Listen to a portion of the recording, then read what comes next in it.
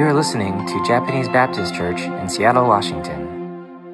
Hello, welcome to JBC Connect. We have another episode, and today I'm excited to have our guest is Reverend Douglas Avilesbernal, who is the Executive Minister of the Evergreen Association of American Baptist Churches.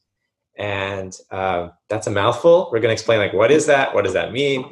Some of you don't understand, what is Evergreen? Some of you might not know what American Baptist is.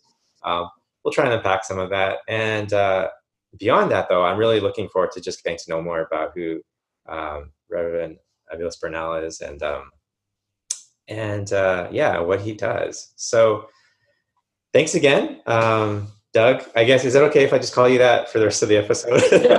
Yeah, no problem. That works out well. Most holy, revered Doug. Doug, I'm so thankful that you were able to join us for this episode. I thought, before we get into anything about your role and what you're doing, I think a lot of people would be really interested in just hearing a bit about your background, what you've done. You've done so much. I feel like it's going to be almost impossible to summarize, but I think it's really cool. You're just very multifaceted. You have a lot of different things in your background, and I thought it'd be really cool to just talk a bit about, who is Doug and where he came from. So maybe you could just start off with that. Yeah, well, where to begin, Yeah. So I'll just quickly think, my family is a missionary family, mm-hmm. and my parents are from different countries. Mm-hmm. And my growing up was in third countries from that. Mm. So it was a good bit of moving in significant ways. We would move maybe every 3 to 4 years, and that. So on the one hand, that gave me a really amazing upbringing, because I got to, and my parents really believed that you lived where you were, because sometimes missionaries carve out a little piece of home in whatever country they live, right? They just have, they gather with people from the country and they have a little piece of home there, and then they travel from that to the country, as it were, to minister. My parents were the opposite. My parents really believed in fully living where you were. So we never stayed in sort of expat communities or things like that. We always lived in places that people from the place lived. So that helped me see cultures in different ways and in deeper senses. So that helps with perspective tremendously. Yeah, and I think that's really interesting. You're kind of just framing it and deciding like that. So how would you identify culturally or ethnically then? Because it's so diverse. Yeah, I don't. This is my biggest difficulty. Normally, my usual practice is to say that I'm from the previous place I was at. So right now that I'm at Evergreen and I haven't been here 3 years yet, I often say I'm from PA, from Pennsylvania. But that's just the place I lived at before. My difficulty in this question is that I don't have a homeland, as it were. There's no place where I feel I'm from. I use nomenclature. If people ask me where I'm from, and generally people ask me after I say I'm from PA or the US, they say, "But where are you really from?" And there's a little bit of you're a foreigner tinge in that, and you could ascribe negative or positive descriptions to that as you wish. But so generally, when pressed in that way, I say Guatemala. That's where my mom is from. That's where I was born. But my first move out of Guatemala is before I was 3. So am I from there? Yeah, I was born there, but so I don't know. That doesn't really quite explain it. But so I have I think that's great. Yeah, I have no physical attachment to a place. Yeah. Well, I want to say, I really appreciate that. And I kind of want you to flesh that out, because I think that's huge, because I'm Korean Canadian, right? My parents immigrated to Canada. So I was born in Edmonton, Alberta, but then, I've lived in 4 different countries. I'm now in the States as a permanent resident. And it's this whole question of identity and space, and the way we frame it, I think there's a real problem to it, right? Because when it comes to people like us, right? We get across that. And, Doug, I've had the same experience as well. It's where are you from? And I'm from Edmonton. And they're like, no, where are you really from? Mm. And I'm like, what do you mean by that? And I remember when I was living in England, I was talking to this young man, and when he came up to me and he saw that I was Asian in a very white town of Liverpool, speaking English, but American English to him, you literally just saw like his brain was melting. He couldn't comprehend it because he just didn't have a worldview that was big enough to like realize there's people like us, you know, who are like not just like monocultural or even bicultural, but maybe like multicultural, right? I think that's just something we really need to come to terms with, like have better language to talk about people and identities.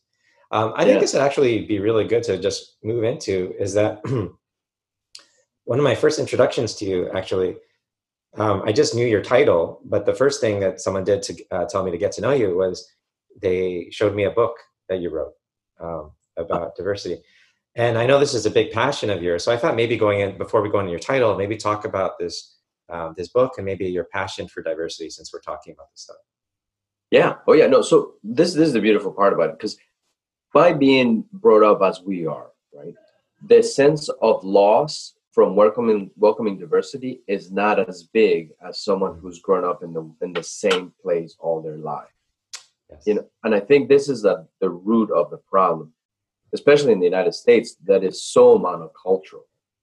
You know, to welcome diversity, it feels like I'm being stripped of my home to a lot of people, because home to them is rooted in this specific culture, this specific place, this specific space.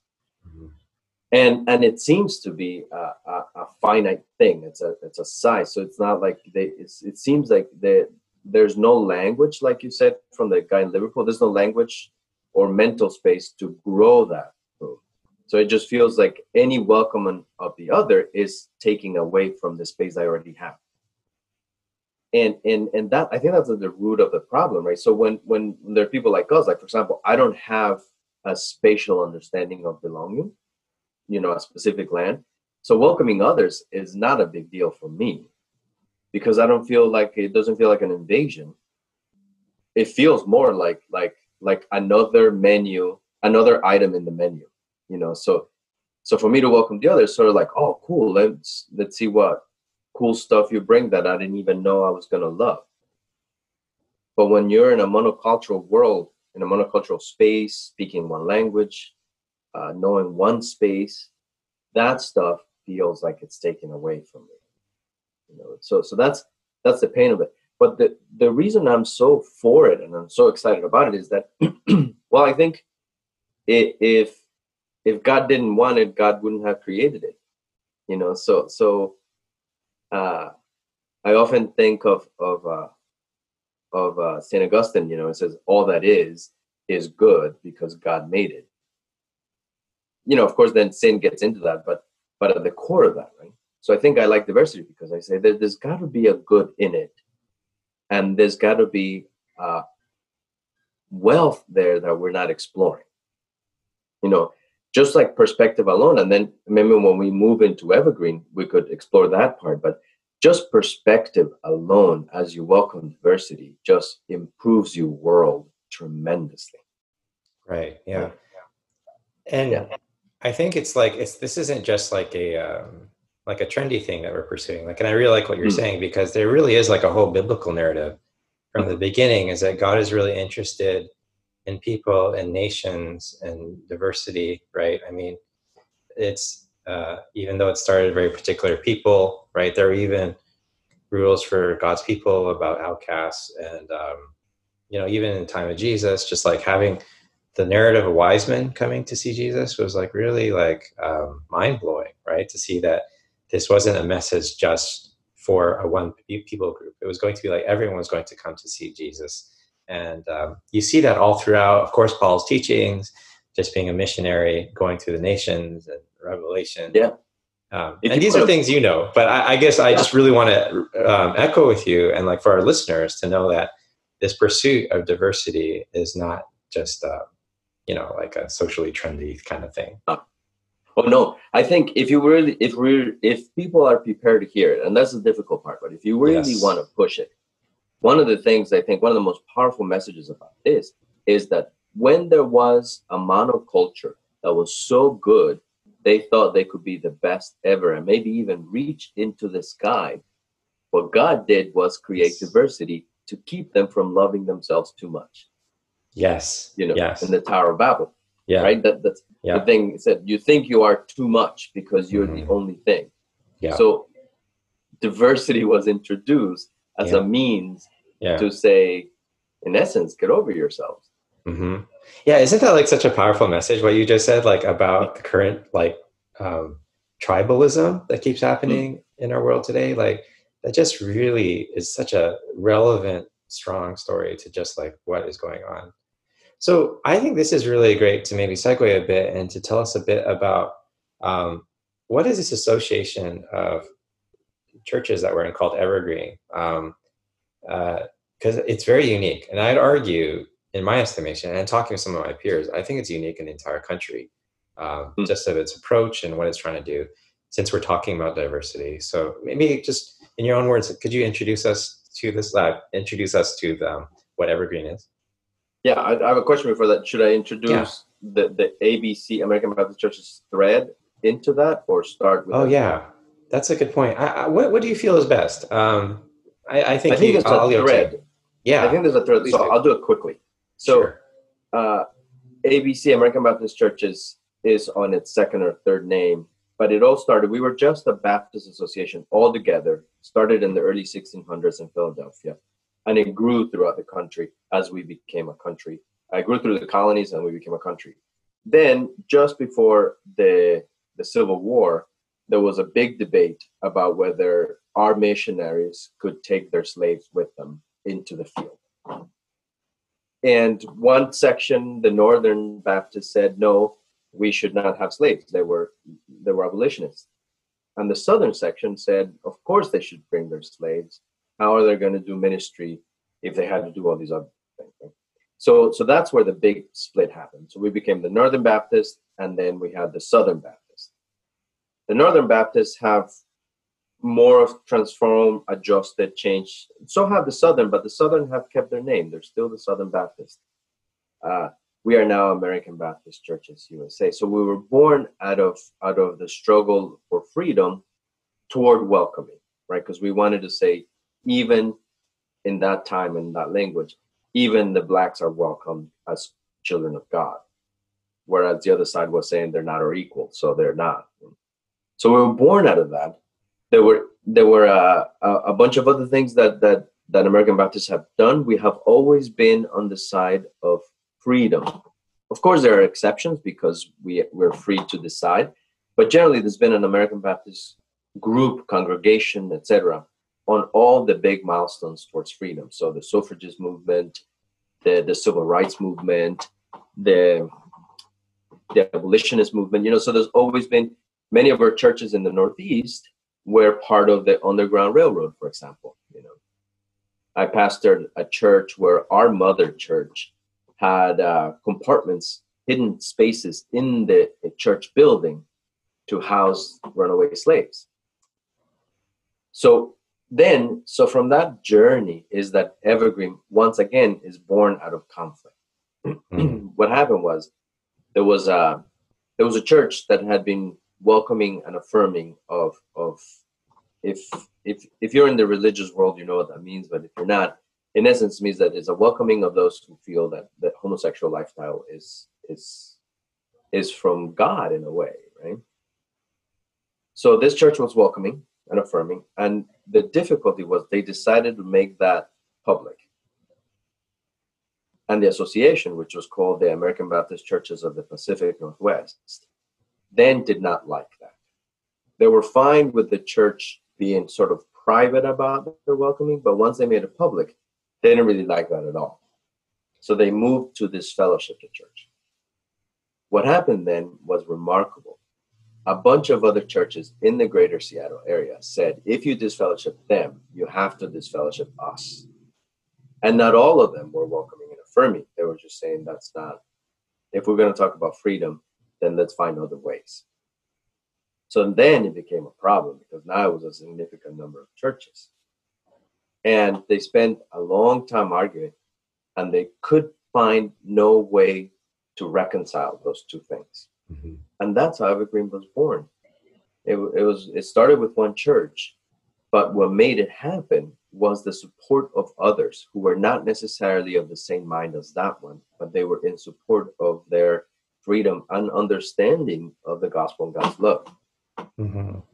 And then so just for listeners who are kind of new to this story, like how long ago, like what year was that? Or like, this was in the early 2000s. It sort of started in the late 90s, but by 2001, 2 and 3, that's when all of this happened. So it's very, very new. It's a very new group. Yeah, I just want to highlight that because if you're following like American churches and stuff, I would say this dialogue is actually much further ahead than other parts of the country, in my estimation, in terms of like the conflict and that kind of subject. So like when they were going through it, there probably weren't a lot of other denominations or traditions that they could look to kind of see like, well, what did they do? Right. Yeah. Mm-hmm.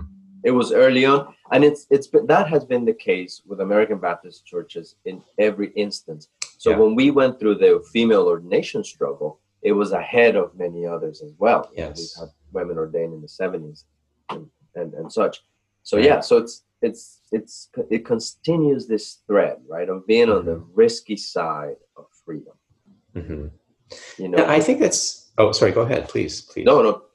That's that thought was complete. Well, no, I just there's so much to unpack in what you just said. It's so amazing because my mind is swimming just to kind of like think of wonderful things to talk about. But I think it's interesting, right, how you framed it, because it started with a particular issue, but it wasn't actually about the issue itself. It was more about what the issue was about, was that it was basically the reason why churches stood in solidarity with that church was because they knew like Baptists are about the freedom of like self-defining their congregations. Yeah. And they felt like this was at risk. So it wasn't so much they were trying to change that church's issue. And I think it's fair to say like the church we're talking about is Seattle First Baptist, right? That was at the locus of all this. For our listeners, I think that's okay. So, but it's interesting is that the people that went in solidarity weren't about like, we're going to change Seattle first. It was more like, we want to stand in solidarity, whether we agree or not, because Baptists really value that churches have a right to be self-defining, and they want to really make a statement about that. And I think that's a very different nuance, right?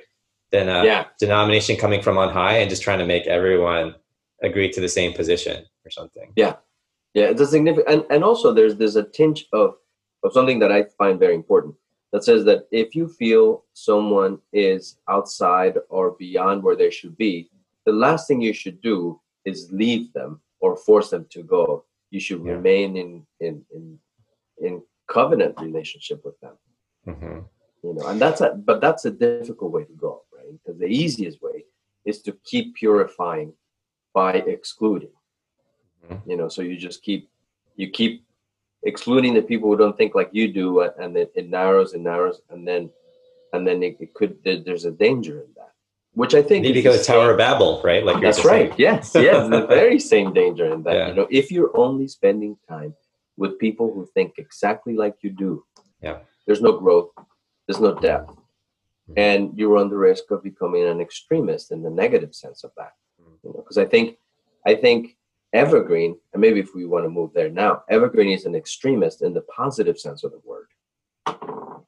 You know. Yeah, and I think that's really exciting to just think about how this is actually a template, even though this is 20 years ago we're talking, it's so relevant to what's going on right now, is that I think there's the whole thing with like cancel culture, just a lot of like fear, is that whoever we stand in solidarity with, like it immediately means endorsement too, which it can, but like this whole thing with like Evergreen is showing you can be in solidarity, doesn't necessarily mean endorsement, but it could also just mean like the solidarity may be greater than that. Is it really like a one-to-one thing?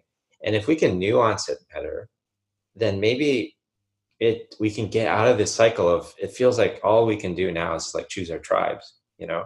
Yes. but like, how could we like figure out a way that, hey, we can be in a diverse group of tribes, but still like unified, you know? And I think that's the only way forward, right? In this current time. I agree. And that's what I love about our system, right? It says, in essence, it says, we value your tribe and we profoundly appreciate your depth of attachment to it. Mm-hmm. So we want to preserve that. Mm-hmm. While at the same time, we want to remind you there are different tribes who are just as valuable as yours. Yes. How can we live together? Yes. Because living together is the better option. So I love that about Evergreen. You know, I think this was a godsend in the sense that it's almost as though it was designed for these times. Yes. Without knowing, right? It was a very prophetic thing, not in the sense of foretelling, but in the sense of preaching the good. So so I would describe it in like sort of an elevator pitch. I would say it's radical, Christ-driven equality, more like mm-hmm. equity. Mm-hmm. In that it has two main components. It has to be diverse, and it has to value that diversity profoundly in what they are, right? So should I give you a rundown of who we are now, or? Yeah, please do. And I think it's really important that you also talk about how unique the governance structure is. You know, it's just very unique in the way it was decided. So yeah, please tell us more. Yeah, so we'll say, so the most controversial thing about us is that we are organized in ethnic caucuses, right? So we have a Black caucus, Euro caucus, Asian caucus, and Hispanic Latino caucus. Usually people who don't see color tells us that that's just separating people by race, and it increases racism. But it doesn't work the way for us, because the reason we do that is to value who God has created and how God has created us, right? So it's like God has created us in different ways, and these different ways have general categories. You know, so we have Euro Americans in this country, we have African Americans, we have Hispanic Latinos, we have Asians. Each of those, of course, has a wealth of diversity within them as well. You know, but there are this sort of things that help us. Now, being divided in that way, then we had to do something on the governance side to help us keep from ruining it ourselves. So what we do then is that, for example, quorum for us is not number of people. Quorum for us is presence of diversity. So we cannot make any choice of significance if our diversity is not fully present and heard. And that's very important for us. You know, and then we make sure that diversity is applied at every level in our organization. You know, from our churches to committees, to the executive board, which functions sort of as a governing board of the association. Our executive board has to have 2 representatives from each caucus at all times. And if they're not present at a meeting, we cannot make any choices. You know, so it's this constant reminder of the value of God's given diversity and the importance of their presence in order for us to make a choice. You know, so we, in essence, we're living into Romans by saying that we're all part of the same body. To one has been given this, to one has been given that, you know, and that, so we want to live into that. So that's one aspect. So that's the diversity part, right? To say that we feel that because God created us in this diversity, we could only function by acknowledging, welcoming, and listening to as much of it as we can. Yeah, and I just want to like insert here why I find this so interesting is that like the divisions that you're talking about of caucuses is not for the sake of like profiling or whatever, but it's really an equal distribution of influence and voice, right? I mean, I think in that way it's so innovative because to know that like I'm a part of the Asian caucus and to know that my voice is just as strong as the Euro caucus or the Black caucus, that's something that I haven't experienced in the many different church traditions I've been in the past. It's often been, and it's been very demoralizing and discouraging. It's like, well, I guess I could get involved at the denominational level, but I just don't feel like they take me seriously, or I don't have a platform, or my voice will not be heard as much because of the size of my church or how I look or something. But Evergreen's like this organization of the caucuses is extremely empowering, in that all are equally valued, and we can't go ahead without any of the caucuses left behind. So we're all in it together, for better, for worse, and if it's going to be hard and long, then so be it. And I think that's just a really profoundly countercultural approach, right? I mean, I don't know many models. I don't see that really happening anywhere right now. That is beautiful. And I think, so powerful. Yes. I think an important part that I forgot to mention was that another benefit from this is that we understand that there are cultural differences, and with them comes wisdom. Mm-hmm. We know that each culture approaches issues differently. Mm-hmm. So by having all of our cultures acknowledged, we get the benefit of this broad perspective on any issue. So whenever something happens in this country or in the world, it's very likely that we at Evergreen not only have someone who's intimately related with that, but we have the benefit of seeing it from their perspective. And that's just richness that is remarkable. Mm-hmm. So that's the wonderful thing about it. Yeah, and I think it's also maybe, I really want to highlight too, something that I'm observing about Evergreen that's really interesting is that it did start because of the schism in the Northwest, but we're starting to draw people from all over the country. It's not like we've been advertising, right? I mean, you've told me that, but we're very deliberate about not advertising. Yeah, but people are so interested, and there are people, again, it's not like one issue, right? It's not like, this is what I find really interesting about Evergreen, is that it's not defined by a proposition or an issue, but its actual key value is diversity and equity, right? And and because of that, then it attracts a lot of people who are on the margins with different issues and different, and it is like theologically very diverse in a lot of ways. It very much is. And I love that. So, for example, here's a beautiful way to put it, to say, if we were led by traditional understandings of power, right, then, so for example, if we were led by number of churches, or Euro caucus would win every time. If we were led by number of people, our Black caucus would win every time, because one of their churches has almost as many people as all of our Euro churches combined. And if we were led by either of those, the Asian and Hispanic caucus would lose every time.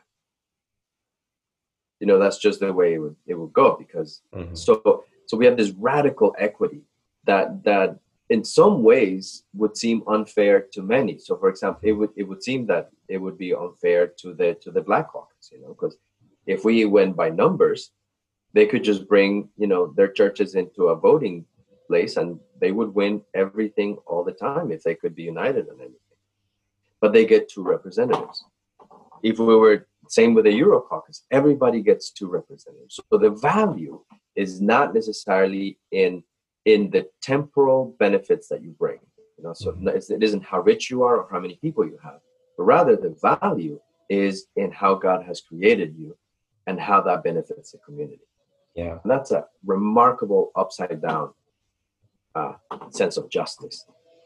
So right, and that's such in contrast. Like even within the Baptist tradition, there are places where I'm observing certain churches, because of their pull, like financially, or like just of mind share, of like people knowing like this is a flagship church of some kind, whatever that means. Like they can push things more, right? And then when you're talking about, for instance, churches that are based on like a community of immigrants or something, which many Asian American churches are, they can really be left on the margins. Like I've heard about some churches assessing those smaller immigrant churches and seeing them as failing or as insufficient according to like a white culture standard, But that's why minorities don't go to that church, and they're kind of like scratching their heads, like, why is that? And I think this just kind of like leveling of the playing field realizes and recognizes that we need all churches of all kinds, and they all have a valuable place in the kingdom of God. And if we could have these kind of things, we could just, you know, just stop wasting all that energy and comparing and just realize like we're all in this together. I think it would just be such a shift. And I feel it when we get together at Evergreen in our annual meetings, that camaraderie and that support is definitely more than I've seen in other larger denominations I've been a part of. Yeah, and it really, I mean, I love it, really lives out the body imagery, right? So it really lives out that how could the ear tell the eyes, I do not need you, right? Yes. So we understand we're radically different communities of faith that at the same time cannot tell each other, I do not need you. You know, and that's, I love that about Evergreen. You know? So maybe I'll give you a rundown of the way we function in order to make choices, right? The process for us to make a choice, which I think illustrates this radical equity. You know, so whenever we have a choice of importance, all caucuses gather together so that we all hear the same words being said at the same time. We are all in agreement. Heard this. How we interpret that is different, but that we have heard the same message is what's important for us. So we all hear it together. Then we split into our caucuses and run it through our cultural, communal, tribal filters to understand our perspective on it and to get our opinion of how we feel about this question. Once we've done that, then we come back as a community, and each of the caucuses tells us their perspective and their opinion on the matter. And if we take any of those out, our system doesn't work. It has to have all of those steps in it. But what we get at the end of that is we all get to sit in a room and get this beautiful picture that is broad and deep on the issue from various perspectives, right, as long as we're willing to listen to, right? And it is only after that we get to the question of what should we do about this. Right.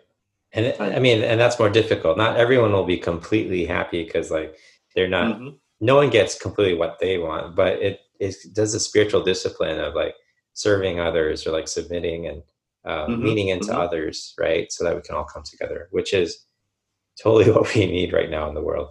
Yeah, and it's a spiritual discipline because any caucus at any moment could stop the process, and we have to go back to our caucuses with that particular group's suggestion and see what we decide.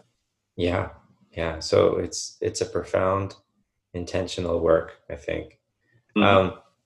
So I'm blown away by like how quickly time is passing. I just feel like I could talk with you forever about this because there's so much I want to say, and I do this to all the people I'm interviewing lately, and I say like we're gonna talk again. So Doug, probably in the future I'm gonna tap you again. We'll talk more because there's so much more. I find it very easy to like ask more questions about this stuff. Maybe in closing, maybe you could tell us a bit about what are your hopes for where Evergreen is, and I mean where we're headed. I guess like hopes of what you think Evergreen could bring to where we are right now, just like with everything that's going on in the country, which is many. But yeah, maybe some of your thoughts as the head of this. Yeah, part of our vision as Evergreen says that we will share our unity with the world. And that's where I would like Evergreen to continue to work on, to say that there is a way forward that includes us all and includes our differences going forward as God wanted it. So I think part of our reconciliation process and our choice-making process is a beautiful way to engage with the difficult in a way that is healthy, keeps our eyes on the issue, not our differences, and recruits our differences to aid in getting more sustainable solutions. So one of the things I like about Evergreen is that our process allows us to make a choice that is more sustainable. Because even the ones who lost are not the losers, you know, they're just the ones who decided to make a choice for the community at that moment. And they know it will be better in the end for everybody. And that's a remarkable difference. You know, whenever you get into winners or losers, you're in trouble, you know. But when you get to a place where you say, this is best for the community, even if it's not exactly what I want, then that's different. Then that has love in it. And then that makes it a more sustainable choice. And that's what we want. So I think one of the things that Evergreen could contribute is that. And lastly, I'd say that the other thing that Evergreen could contribute to is that our system is designed to keep power from pooling any specific place. So we're always fighting against the power pooling somewhere, not as in the sense of the pool, but it's in the sense of POOL. We want to keep power from being gathered in a specific place. And I think that's a system works well when it's always working to keep any group from having too much power. So it's a beautiful thing. Yeah, I think it's amazing. And for me, I just take a lot of comfort in knowing that that that Evergreen was birthed 20 years ago, and that it's been a part of the mission statement of Evergreen to talk about like diversity, about racial reconciliation, questioning like the corruption of power. Like it's in its like formation DNA, and so it gives, and then it is working. It's not like a faddish, like idealistic thing. Like it's been working for 20 years and it continues to grow and gather attention. So when we're kind of facing this unprecedented time, like in 2020, it just helps me to know that Evergreen has been doing this for a long time. And because they have been doing it, like we can do this going forward. So it gives me a lot of hope for the country, is that maybe we don't have to create something unprecedented and new. Like maybe the answers are right here, and maybe we're further along than we realize. And so I'm really hopeful about that. Yeah, Evergreen has grown every year, and we'll be welcoming new churches again this year. Yeah, I have no doubt. And I can't help but wonder if we're just going to keep growing because people want to be part. I mean, not that we're forcing this, we're not doing a campaign for it, but it just feels like I can just see a lot of churches would want to be affiliated with this kind of philosophy and approach. Doug, I am so thankful for this conversation. I can't say enough how much of a blessing it is. And why I'm so excited about this particular podcast and our conversation is like, I think it's so much more than just a JBC podcast episode. I feel like this is so relevant to so many different people's, like even outside of faith. Just to hear that we're talking about this very thoughtfully from our spiritual perspective. So really, I'm really going to be praying for what God will do with this conversation that we've had. Even though it's short, I feel like there's a lot God could do with it. And the last thing I'm going to say really quick before I go out, I know I did that twice. I guess preachers do that. We always tack on one more thing. That's right. Yeah. This is something I just been dying to ask, is that this story of Evergreen is so special and so precious. I really hope we can get it out there publicly. Like, I would love to have this on the website. Like just what you did at the beginning, if we could just like notate that or something, just like slap it on there, like the dates. And I want to like, I just want people to like, they could go Wikipedia, like just find this, like, cause it's just such a good story to tell, I agree. So, just my 2 cents. But anyway, thank you. Thank you. Yes. Thank you so much, Reverend. Always a pleasure. I always enjoy talking with you. Really blessing you and your family through these special times. So thank you again. And and tune in next time for JBC Connect, where we'll have lots of guests, reflections, and all kinds of things coming your way.